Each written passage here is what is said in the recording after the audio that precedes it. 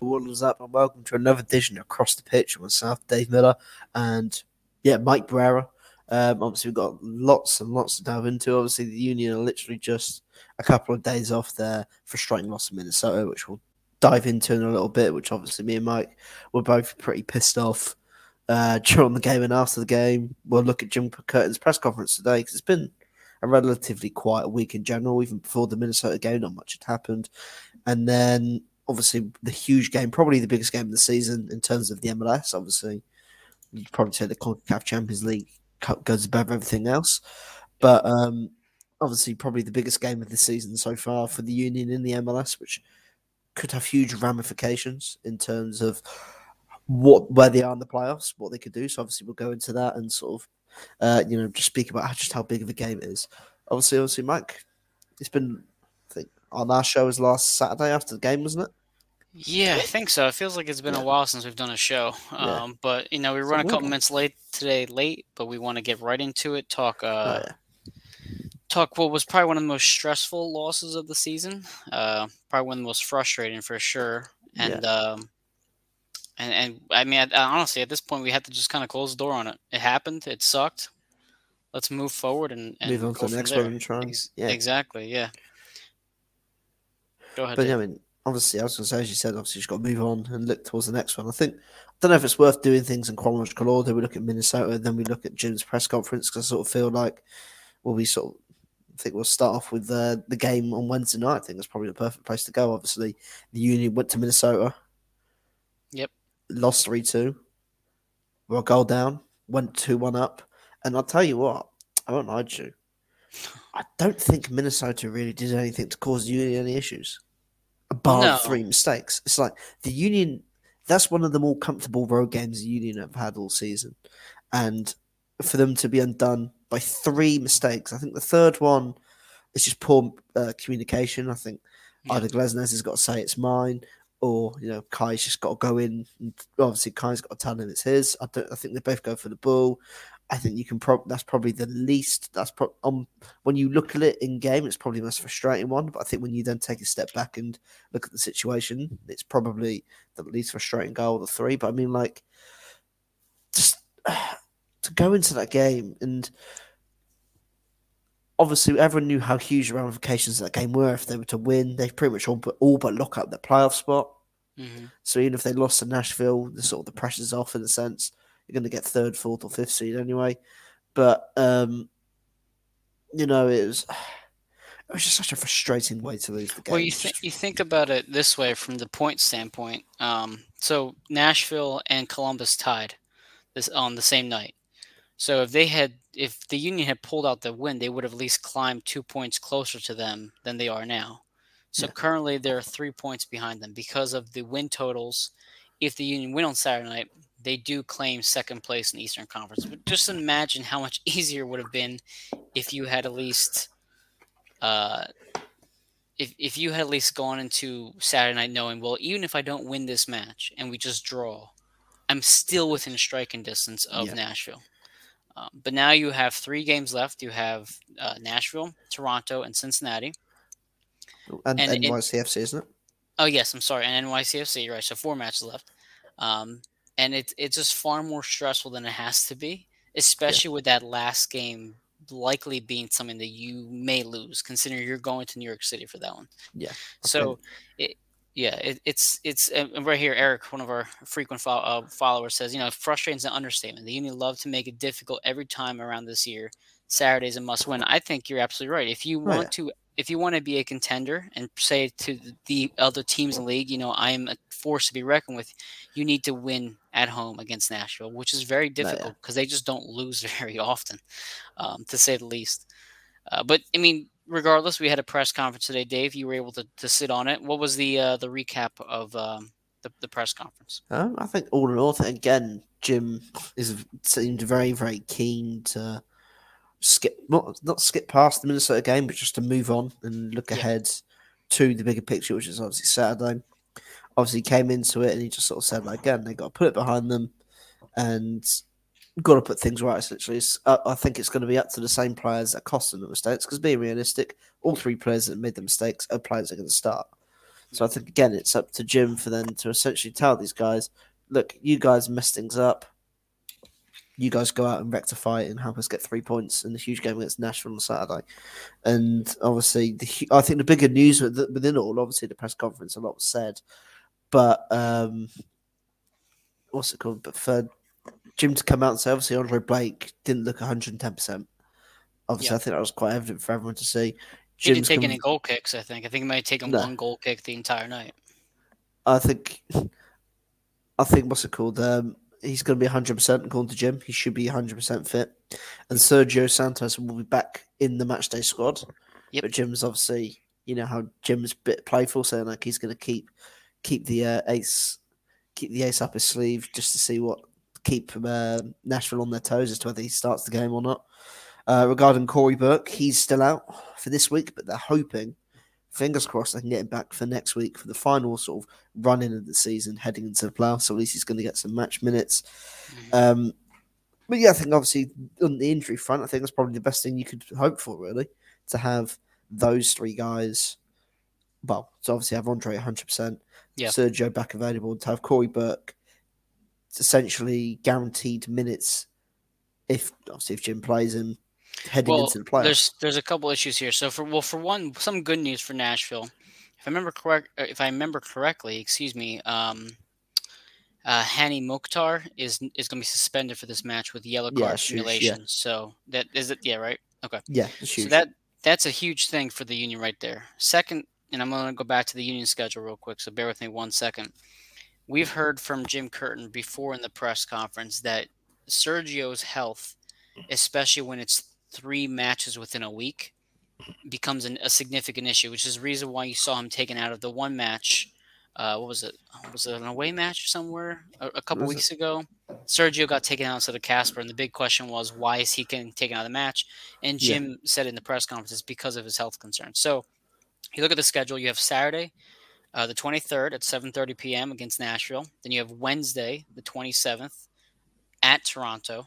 Then you have Sunday, the 31st, in Philadelphia for Cincinnati. So you have 3 matches within 8 calendar days, and then you have the November 7th game a week later. So you do get a week break, but you have to assume if Santos plays this Saturday, he's likely going to get limited minutes in either Cincinnati or in Toronto, because as Jim mentioned, for one, he's coming off injury. 2, his body and his line of his historical line of work with his body means that he's probably going to get hurt again if they overwork him. So you may not see a lot of Sergio besides Nashville until NYCFC, which I think they need him more than anything in that match. I think obviously, I was going to pipe in. Obviously, I think the NYCFC match could actually mean nothing. I mean, on the basis of things, if the Union can win the next 3 games, they should. I mean, they could have the second seed locked up. Or they should have at least a playoff seed locked up to the point where it's sort of like we can only come 3rd or 4th, which is sort of a toss-up. It doesn't really matter. But I think obviously, well, we're all looking at second place. We have to come second. But let's not forget NYCFC are only 5 points behind with 4 games to go. So I mean, if the Union go into this game and lose in Toronto, NYCFC get 4 points from the next 2 games, then it's sort of like squeaky bum time because their run-ins are a lot more favourable than the Unions, really. I think obviously they play into Miami on the road, which is probably the equivalent of going to Toronto. They host Chicago. I was gonna say, it's about the same. Host Chicago again, it's the same. And I think obviously the DC United game at home for them is probably a lot easier in comparison to having to host a gritty team like Nashville who don't concede goals and don't really lose games. No, Nashville doesn't lose games. And if I'm looking at the table right now, they are currently 11, 16, and 3. They have 16 draws under the belt. Yeah. Which is just absurd. The next closest draw total is actually the Union in Orlando and Atlanta with 10 draws. Yeah. And across even the other conference, the next highest draw total is 12 from Houston. So they just don't lose. I know their keeper, and his name is escaping me right now. I know he's up there in terms of clean sheets on the year, which makes sense considering how many times they've at least drawn. Maybe 0-0 draws are a factor there for that total for him. But this weekend, I can see Nashville just kind of staying back and crowding the box and preventing the Union from doing any sort of damage, which we saw a little bit against Minnesota. As soon as the red card came, Minnesota just backed up and made very difficult for the Union to Yeah. score. So that's my biggest concern, is that they don't try to win. They just try to leave Philadelphia with a draw. Yeah, Um, and I think again, as you said, that's something that the Union have struggled with all year when they've yeah, had to, they've had to come up big and they've had to take control of a game. They haven't been able to do so. Obviously, we saw it against Chicago and they played against 10 men, couldn't break them down. Montreal, they couldn't break them down till late on and were lucky to probably get a point. Do you know what I mean? These are sort of games that the Union at home, especially, have struggled in.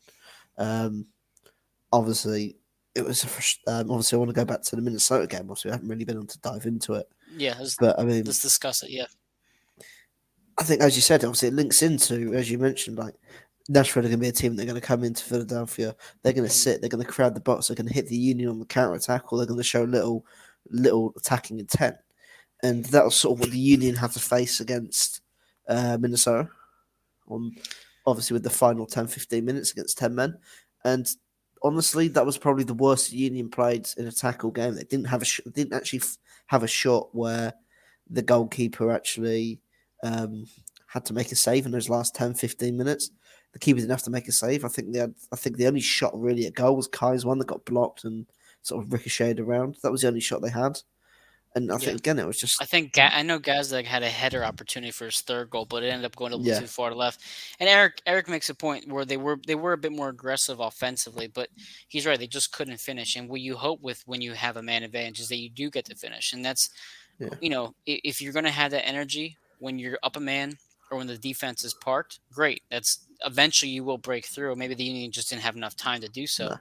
no, But there was a lot of questions there with whether Jim was bringing the subs in early enough. I know he brought in McGlynn, Brendan Aronson. Oh my God, I'm sorry, not Brendan. Paxton Aronson, and Fontana, and it yeah, was all for defensive, offensive switches. So Flock came out, Mbaizo came out, and Martinez came out, which is three you don't typically see come out. no, But a lot of fans wanted to see them do that as soon as the third goal went through, which, no, yeah. knowing Jim, isn't going to happen. I'm actually surprised Fontana even got some minutes towards Minutes, the yeah, end. But the three, I think what was most frustrating with this team is that they actually played well against Minnesota oh yeah, as a whole. I thought they played fine. The problem was the mental errors that they kept doing, and the mental errors that we've seen now across the entire season. We saw it against at Orlando. We saw it against Montreal to start the year. We saw it at the end of the Montreal game this past weekend. These mental errors, or even the Chicago game and how they couldn't mark anybody in the box. These mental errors continue to plague this team. And you just basically every match you're just waiting for that moment. Is it going to be now? Is it going to be Kai? Is it going to be Mbaizo? Who's going to make that mental mistake? The yeah. first mental mistake was from your best friend and your favorite player on this team, Jose Martinez, when he was outside of the box dancing around. What did you think when you Again, saw?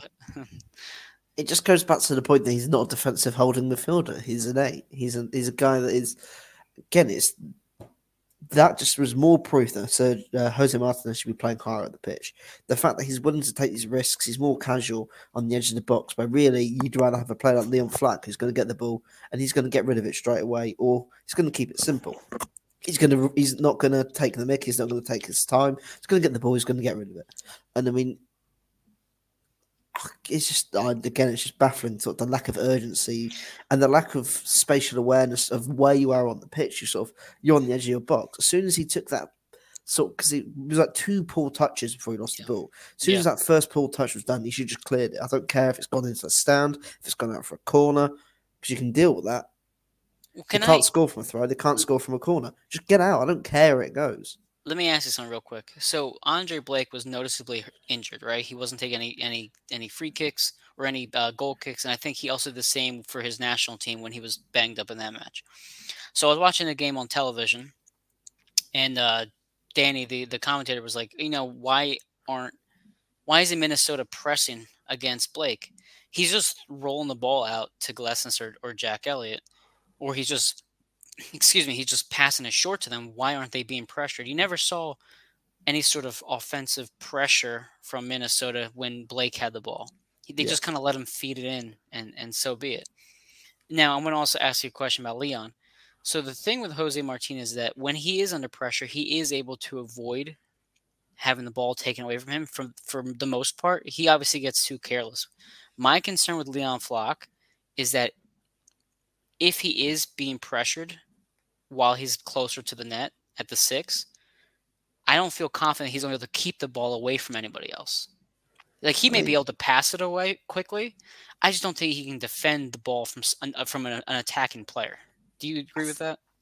I think it depends what you're thinking of. Because I mean, like in those sort of like instances, Leon's going to get rid of the ball. He's going to get rid of it, even if he's under pressure. He's going to pull out for a throw. He's going to pull it up the pitch, which is probably what you should do if you're in those sort of situations or areas. Or again, you keep it simple, and you pass it away.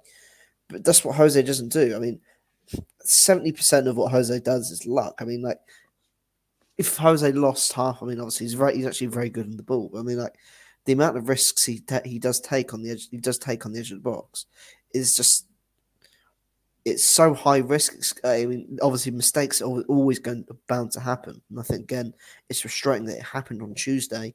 Yeah.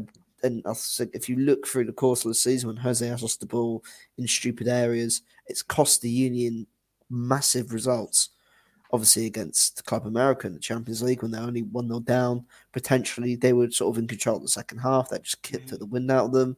Obviously, in Minnesota, the game against NYCFC earlier in the Yep. season, where he lost the ball and then in reaction, sort of like elbowed the guy in the head for no reason.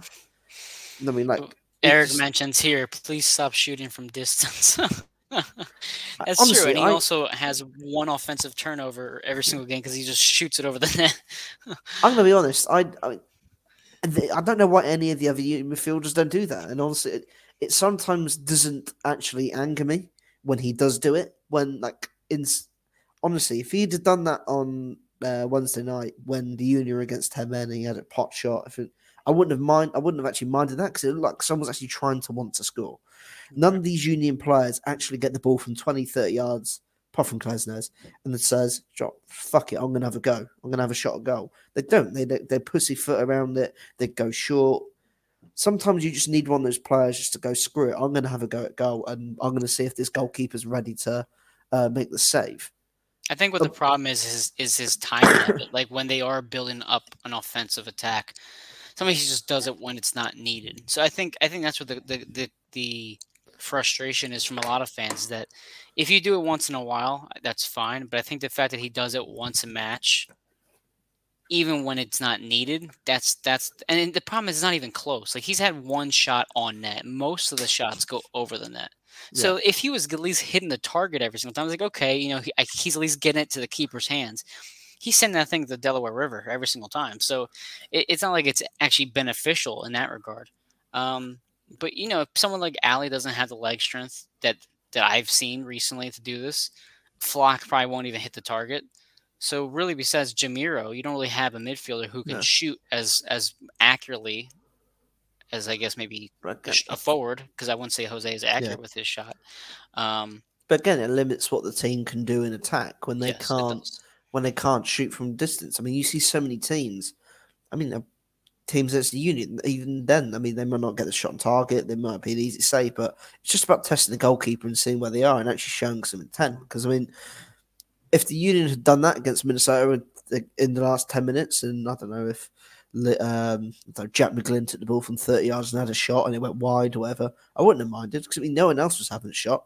Obviously, Kai had that pot shot with his right foot. I didn't mind that. Obviously, it got deflected and nothing came of it. I didn't mind that. Someone was actually looking to score instead of dilly-dallying around the edge of the box trying to find the perfect area to cross the ball to one man in the box, which is Shibirko. Obviously, looking at the second goal the Union conceded, again, it was just a lack of complete awareness. I think it was a very similar one to Jose, where actually Jose almost lost the ball before Bizo did. Don't know if you realize that. Jose almost lost the ball. He passed to Mbaizo, and then Mbaizo shoots it back. Both goals also, Glesnes fell in some way. Because Glesnes was relatively in position on the first goal. He slips, the ball goes through. The second, the same thing happened. I think he gets kind of caught off guard when Mbaizo kind of just taps it back to him. He slips, and then the whole freaking thing opens up for Minnesota. No, yeah, absolutely. I mean, like, it's just, again, it was such a frustrating goal, and I think I don't know whether Bizo thought he had plenty of time because he saw, um, what's his name? Because he saw Jose, play with such a lack of urgency when he made the pass, which I mean could have easily been intercepted. But Yeah. I mean, like, it was just such a, I don't know how to describe it. It was so like lackadaisical, and it was just such a poor pass, and sort of the lack of awareness again. Just to stand there and just she obviously Glasner. I'm not going to moan about Glasner's fallen over because people fall over. People slip all the time. It And they said happens, it and was obviously, raining the entire night, which yeah, doesn't help his cause. Now, but no, I mean, at the same time, it's like, is it just bad luck that these two goals happen in that regard? Sure, but I think both of these instances were caused by a stupid mistake. So you almost create your own luck in that sense. Glessens would not have fallen if the people before him had made a better decision. yeah, And the same can be said for the third time. Actually, Glessens is involved in the third goal as well. So Kai gets brought down in the box. Glessens is running towards the ball, and then Kai pokes it towards Glessens when he wasn't expecting, and you can see the ball shoot past him.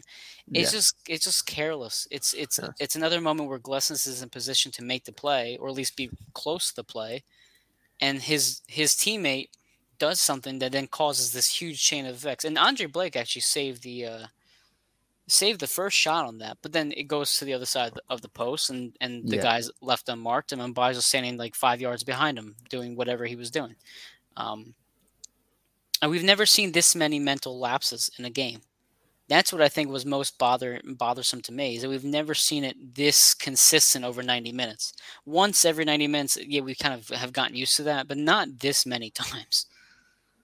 No, and again, it was just so frustrating to see. I mean, obviously, I think the third goal obviously was probably.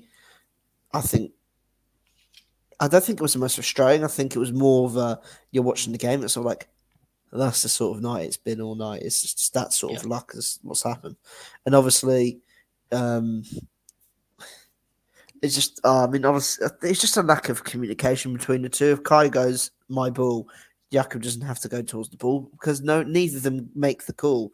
They Yeah. both feel inclined to get to the ball just to avoid, just in case both of them leave or whatever, and they've both obviously gone for the same ball. And I think obviously having played the game before, it happens. I mean, those sort of things happen. It's fine, but again, that the sort of lack of awareness from two players that you'd think in the sort of areas of the pitch that they are, and bear in mind they were both surrounded by players.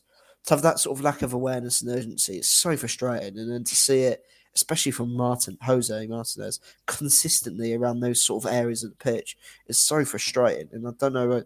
Obviously, Jim, as obviously his national team coach of Venezuela, uses him as a more wide player Use because him as a Jose, wide player, yeah. yeah, because Jose can run with the ball, he can make runs across the pitch, and he can do he can do plenty of things. He can run across the pitch. He can obviously beat a man.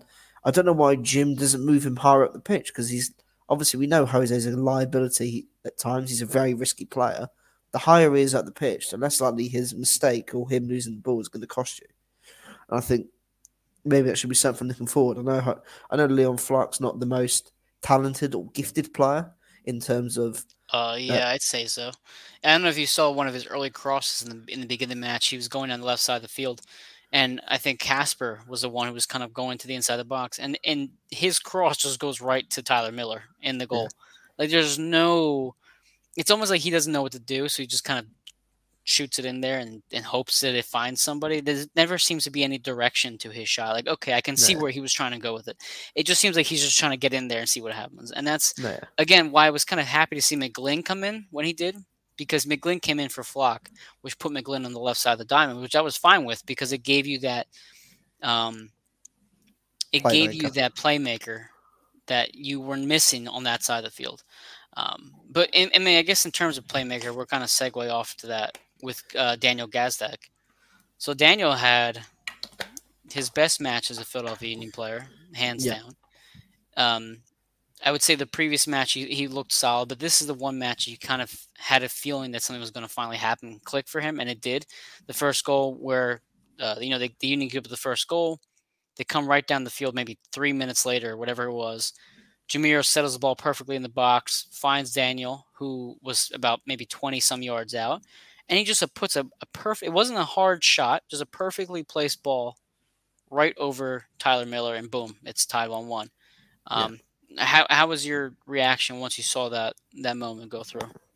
I mean, also, I mean, I was delighted with the sort of the way the move had ended. Obviously, it was a good for the Union to win the ball high at the pitch, and then great awareness from Jamiro to quickly lay off to Gazdag, and again, good awareness from him to notice that he sort of was in a position where he could try and curl it first time towards the top corner. And it was perfect execution and a great finish.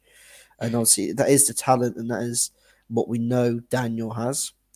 And I think it was you that covered his press conference after the game, Yeah, which said where he said sort of like the Hungarian league's a lot less the speed of the is game. the Yeah. speed of the game and the Hmm. quality of the game is considerably less in comparison to the MLS. Yes. And so I think obviously he's needed time to adjust. I think he's probably one of those. Obviously, that he came with a high expectation, but I think he's probably one of those more.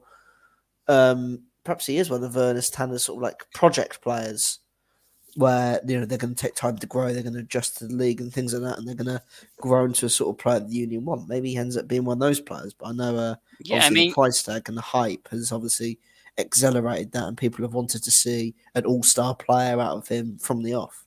and But that's and realistically, he's not. and he's also played a lot of soccer so far this year. It's Yeah, not like he's completely fresh. He's already played previously in the Hungarian league. That comes here, has to learn the language better, has to learn the system, has to learn the speed of the game, as he mentioned. So, hearing that from him does give me some more patience with Daniel. Like, yeah, okay, maybe there's more to this than we're seeing. Maybe it's just him not playing well enough. Maybe he does need to learn to keep up to the pace of that. So it was good. It was good in that regard to hear that, and it made me feel confident moving forward that maybe he's finally his found his place on this roster. And we've talked yeah, about this in previous episodes. Where does he fit in? In what formation does he fit in? I thought in this particular formation, obviously it worked out for him. yeah, And the second goal was a bit fluky. I know we're talking about fluke goals and weird instances. So what people aren't going to remember as much about Daniel Gazdag's second goal is what led up to that goal. So Jack Elliott is going down the field. He's probably about 35, 40 yards out. He sees Miller's off his line about 5 or 6 yards. So he just kind of does a soft, high flying shot towards the net. yeah. For whatever reason, Miller doesn't read it properly, and he has to push it out of bounds for a corner kick. The ball wasn't going into the goal. It was probably about 3 yards No, to the left of the goal. But it's that mental lapse from Miller that allows the corner kick to occur. The corner kick is perfectly placed off Bedoy's head, and then Daniel Gazdag has the easiest goal he'll ever score in his no, entire yeah. life. He's done well to obviously beat the offside trap and be on the line after Bedoy's obviously headed the ball to just literally pop in. I mean, again, it was like a real poacher's sort of goal, really, where Yeah, you're there in the right place at the right time. And also, I think that's again that could potentially help the Union in the future if they are short in attack. They can potentially say trust Daniel to be alongside Kasper Jabirko, alongside Sergio Santos if they need him to be. If you continue to show that sort of like that killer and poaching instinct.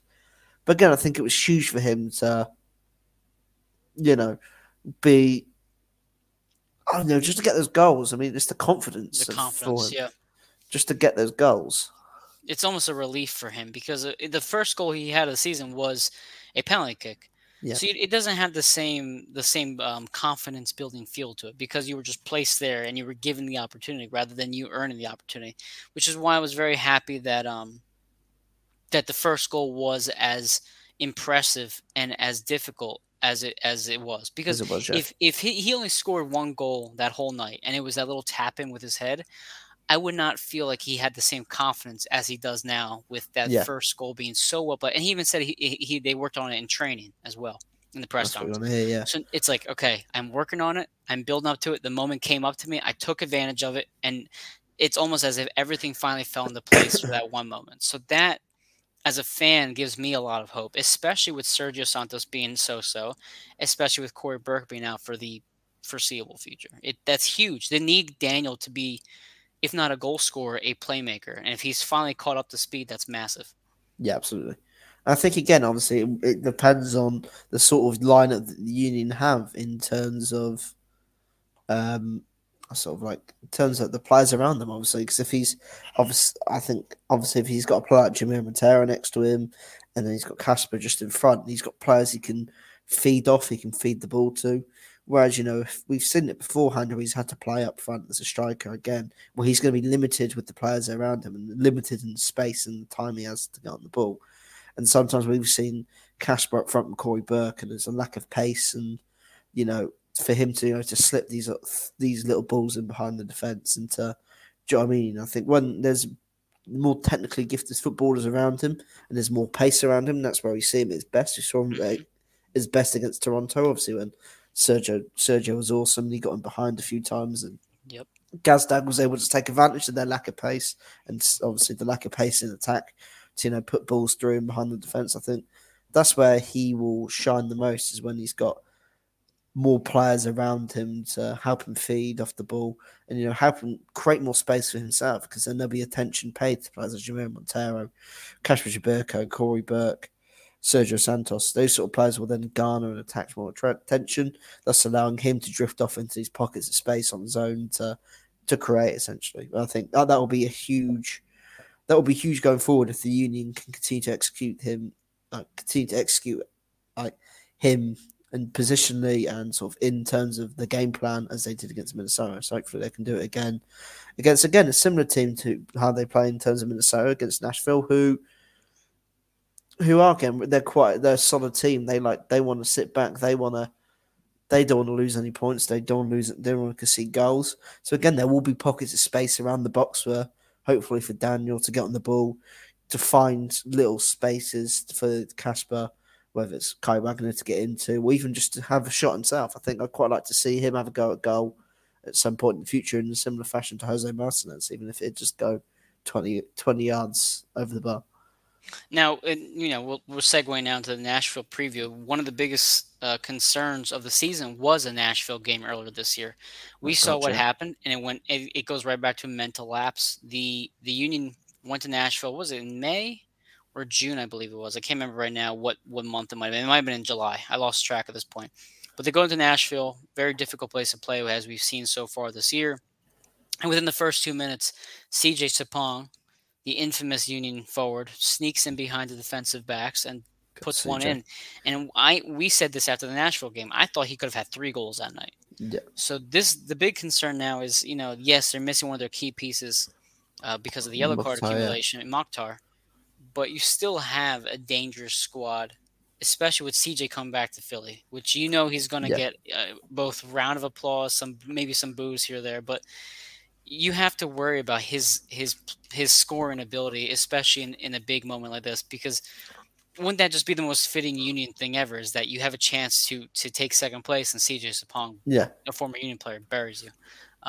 What are you looking for the most in terms of this match compared to what we saw a couple months ago against Nashville? I don't really know. I mean, obviously, I think again, I think the urgency of the team and the way that they've really stepped their game up after being knocked out the CONCACAF Champions League. I think that lit a fire in them because they knew that they weren't playing well.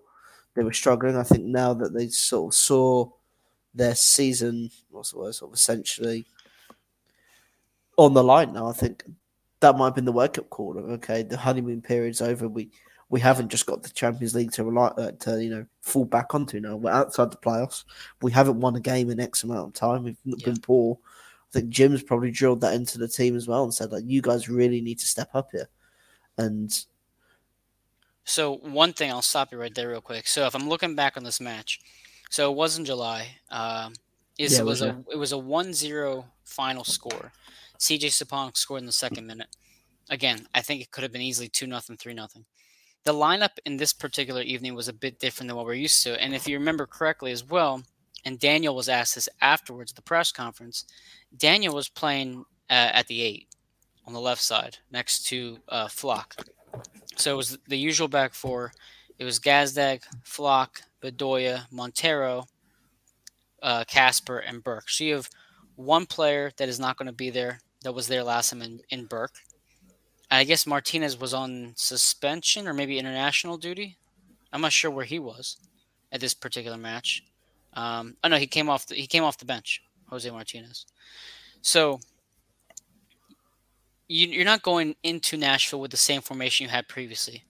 And obviously, Gazdag isn't meant to be an 8, so you know he's not going to be in that position. So you're really going to be going into this game with a different formation and a different lineup than you played with him the first time. So that gives me some hope, some Yeah. promise. I'm not going to see a carbon copy of what I've already seen. And additionally, like I said, Mokhtar's going to be missing this match, and It's gonna he's be huge. he's up top usually right behind CJ. So think about from their standpoint, one of their playmakers is gone, and now our formation is different. So, knowing what you know now off the facts I just laid out, does that give you more confidence for them hosting Nashville? Um, and obviously, it makes Nashville less of a threat. Obviously, with Mukhtar out, he's such a talented player in terms of what he can do. He's obviously been their key man this year, and I think he's been their key man for the last couple of years in terms of not just goal scoring, but just creating chances and using his pace to full effect of you know hurting teams. He's scored 14 goals in the league this year already, and I mean heading towards the playoffs because I mean they are going to have 2 or 3 games in the playoffs. Yeah. It's not sugarcoat things, and it's going to be a huge, huge.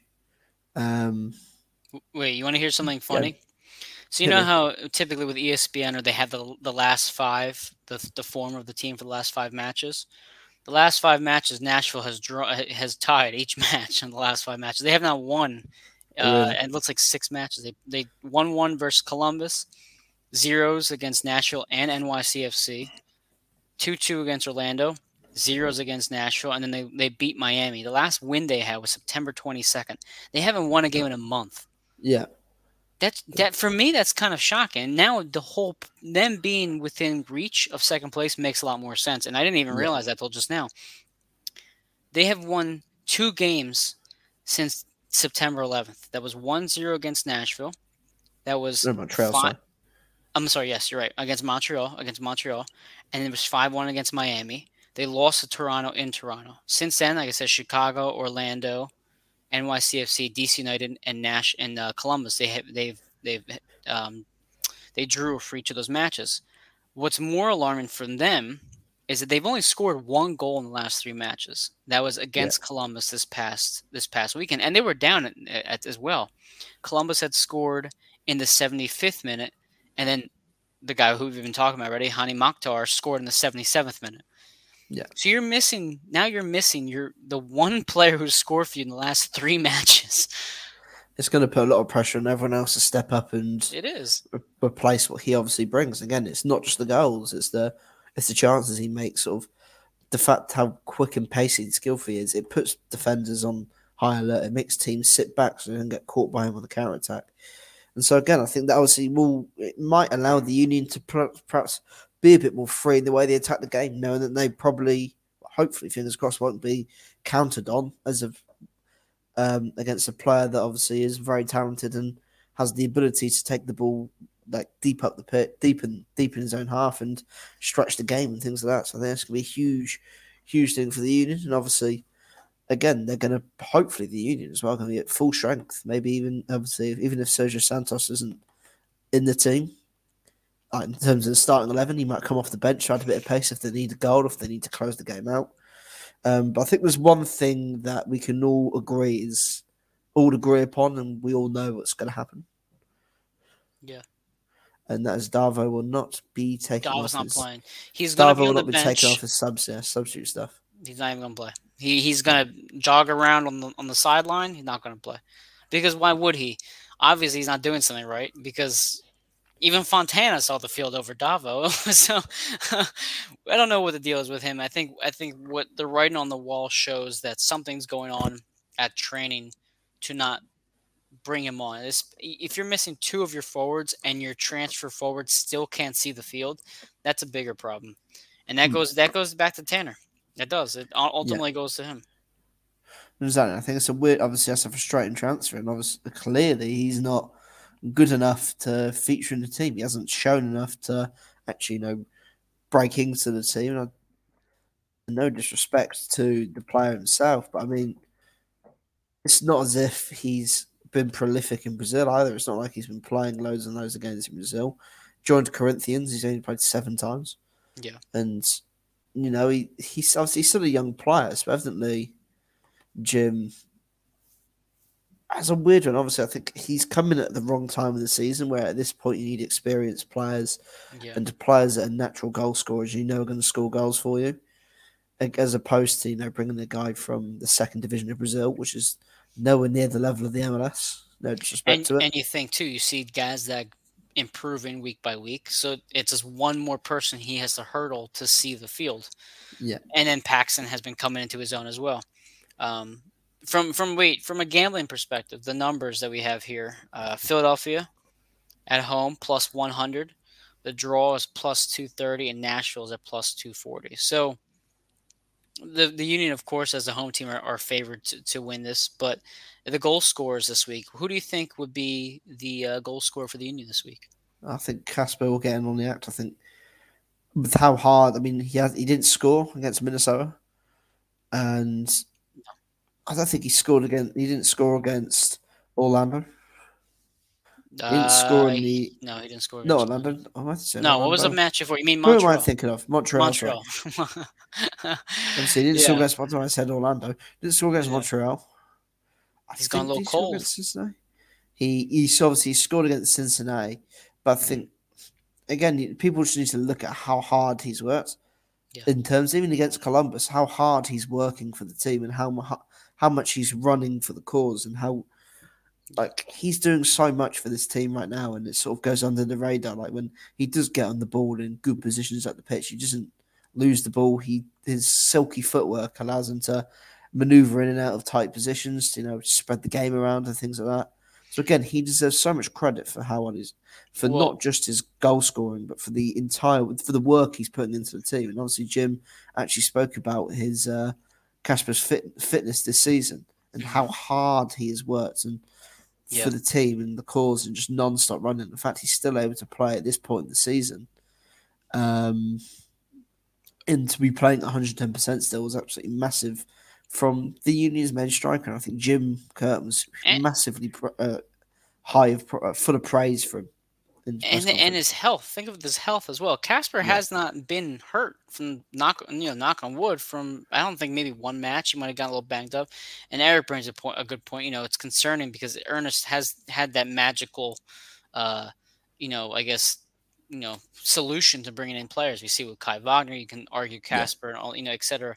These players have been brought in the last couple of years who have really made a huge contribution. Now you have really only Gazdag as being this season's absolute you know well, maybe not Gaz. I would say Flock rather. Flock being the player who's made the most impact. Gazdag now yeah. becoming kind of hopefully living up to that expectation. But and when you go back to Casper and for the anytime goal scorer on FanDuel, he's at plus 160. So he's the favorite to score in this match. And so for some reason, and I cannot explain this, Corey Burke is at plus 270, and Yeah. he's the third highest Union player over Quinn Sullivan. And Anthony Fontana and Elsinio are also above Paxton Aronson and from anytime goal scorer. Somehow Elsinio made the cut into this gambling world. And even Yeah. Aurelio Collin is at plus 850. So Really? yes. Mate, So he's gonna get his moment. Don't worry. Aurelio Collin is at plus 850 while Leon Flock is at plus 1000 to score a goal. So if you're a betting person, obviously Colin is due for a goal. He's due for more than a minute. Obviously, I mean that's Yeah, crazy. that is crazy. But That's anyway, crazy. we'll wrap up the show in a second with oh wait, here we go. Eric says, I'm putting my money on Ray Gaddis coming out of retirement and finally scoring. The joke is if Ray Gaddis scores, we riot. And I was telling someone on Twitter, if Jose Martinez scores a banger, we riot because I'm just waiting for that moment to finally happen. But anyway, sorry. Before we before we sign off, what's the final prediction for the score for you for Nashville? Uh, I'm going to go confident. I'm going to go positive. I'm going to say 2-0 Union. Two Casper, nothing. Casper, and yeah, Casper will get both goals. Casper's going to have a brace, Yeah. and it's going to be a Union 2-0 victory to put us in second place. Okay. I am going to be, you know what, Dave? I'm going to one up you here. I'm going to say 3-0 Union. I'm going big today. I have a good feeling. After I saw what I saw in those stats, I feel very confident now. I'm going to go 3-0 Union. I think it's going to be just a blowout win. And I'm going to say Jack Elliott is going to score one of those goals. Jack Elliott on the score sheet. Jack I Elliott. like it. Jack Elliott's Man, going I to score. don't know. I just got a good feeling about this game. I mean, I got a feeling about it, though. perhaps we shouldn't. I mean, perhaps we shouldn't, considering their recent performance against Nashville. But I mean, I've just got a very good feeling they might actually come away with a very good result here. I do too. And go ahead. So Kasper Berko to score the first goal and Union to win 2-0, 25-1. Oh, there you go. Don't tempt me, Dave. You know how I am with my gambling. Yeah. Eric says Curtin gets a team up to 3-1 if they play at that. The last couple games, 1-1 draw. Yeah, I agree. And you know, I think one of the things we had to look at and give Curtin some credit for. Curtin has gotten a lot of heat this year. And before we get to the sponsors, we should say they lose to Club America. They come back and they beat. It was NYC. You begin this epic run that we've been on. This huge unbeaten streak. Every time this team has gone down, you can say Atlanta United, you can say Chicago Fire. Anytime this team has had their back against the wall, they have rose to the occasion to put a performance together. So, yeah, I feel confident that this team will do that again. But hopefully, yeah. Without further ado, let's get to the sponsors. Dave, I'll take the lead here. I have them in front of me anyway. First up, we have our number one sponsor right here, Manscaped. Get 20% off plus free shipping with the code AATBirds at manscaped.com. Great supply, including the Lawnmower 4.0 at manscaped.com. Next up, we have OddsJam, the number one software platform for sportsbook bandits, the arbitrage calculator, and more, so that way you can never lose a bet again. Sign up today at oddsjam.com via AATBirds. Next up is a pretty cool one, another free one as well. Check out Statement Games for a fun new way to fantasy sports entertainment. You can win gift cards and prizes, and as I mentioned, it is free. I did already. It's pretty cool. New way. I think the whole premise is that you have like 10 statements that you have to select being accurate for the game. Yeah. It's really a unique way to kind of almost like a prop bet. You think of it that way. Yeah. Next up is La Terrain Watches, our newest sponsor. La Terrain, LaTerrain.com. Use code ATBirds for 10% off at checkout. Link right there below. Very nice selection of watches. Christmas is 2 months away. I already know Dave is going to get me a watch. So, cat's out of the bag there. And then lastly, Across the Pitch and all the network gear, Burning Bridges, Chips and Dish, the Wednesday show, my new show, dropping tomorrow, Barrera's Bucket. Well, no, it's not dropping tomorrow. It's been 3 episodes of Barrera's Bucket. But tomorrow's episode is I interviewed Tristan Freeman from Fansided's Busting Bracket. So a very big guest. We killed it. Talk about Pittsburgh Panthers basketball. So check that out tomorrow. It's dropping. And then that's about it. Dave? I like it. Dupe, go Union, and go Sixers. That's right.